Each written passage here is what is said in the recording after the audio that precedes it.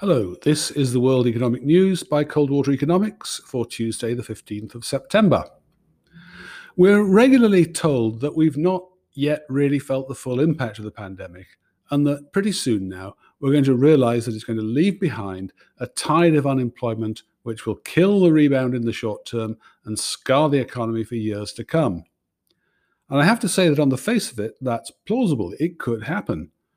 The main reasons I have for thinking and hoping that it might not are twofold. First, the collapse in economic activity during the lockdowns wasn't owing to long-standing economic or financial problems which finally became unavoidably to be addressed. It was just a medical and social emergency. Second, reporters and analysts are all based in the largest cities where nobody really wants to be anymore. The collapse in activity there, sandwich shops, restaurants, mass transit systems, that collapse is acutely and unavoidably visible to them. But if activity is being merely displaced into smaller towns and villages, then the extra activity there is for the time being effectively invisible. Of course, I don't think it's exactly a one-for-one deal. The money saved on commuting fees and city centre sandwiches isn't all going to be spent in your market town. But if instead it's saved, then for trade deficit countries at least, the rise in household savings rate will slim down the trade deficit and moderate the fall in GDP. Displacement of activity is obviously going to restructure the economy, and even in the best of all possible worlds, that means there will be friction which will raise unemployment in the short term. But that sort of unemployment from friction isn't the same as the unemployment tsunami which we've been warned about so often. And so to the UK's labour market data for July, with its early indicators also for August. And here's the spoiler alert: the report contained the first coherent and plausible evidence that UK labour markets are beginning to recover.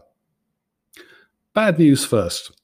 Unemployment was up 60k on the month, up 62k on the quarter, and up 120k on the year to 1.398 million.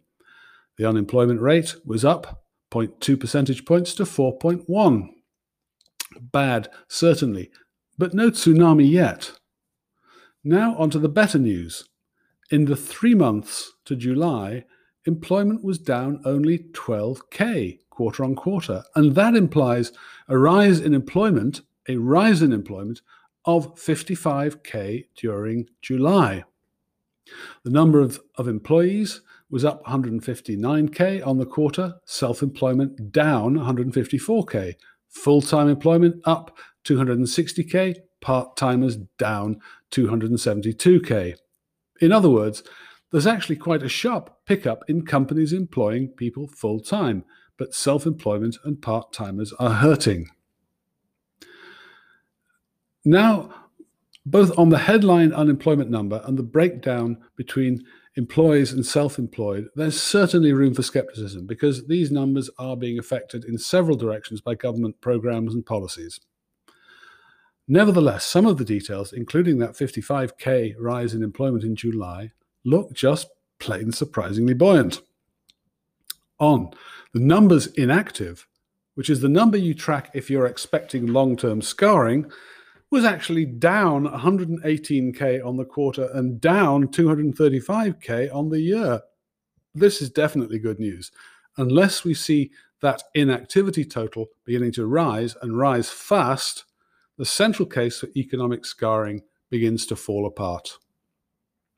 Also, vacancies were up by 15% month on month, or by 57k, to 434k. That's equivalent to only 31% of the numbers unemployed, and this time last year that ratio was double that, actually 63%. But over the long term, the average for this ratio is no more than 38%, and we're within sight of that long-term average already. And finally, there are the early indicators for August, and in particular, the number calculated who are paying on the PAYE tax payrolls. This is an early indicator and should be a relatively reliable one. Well, in today's report, PAYE numbers for August suggests employees on payroll down around 695k compared with March 2020. But this is less than the 730k reported in July, and it's the first time we've had confirmation from this source that employment is now actually rising, in this case up 35k in August. Yes, this tally of payrolls is still down 2.1% or by 619k on the year, but this number is now headed in the right direction. Well, that's all for today. Thank you for listening. I hope you got something out of it. And if you did, please help spread the word about the bulletin. And if you'd like to know more about cold water economics, please feel free to contact me, Michael Taylor, on mjtcoldwater@fastmail.com. Thank you.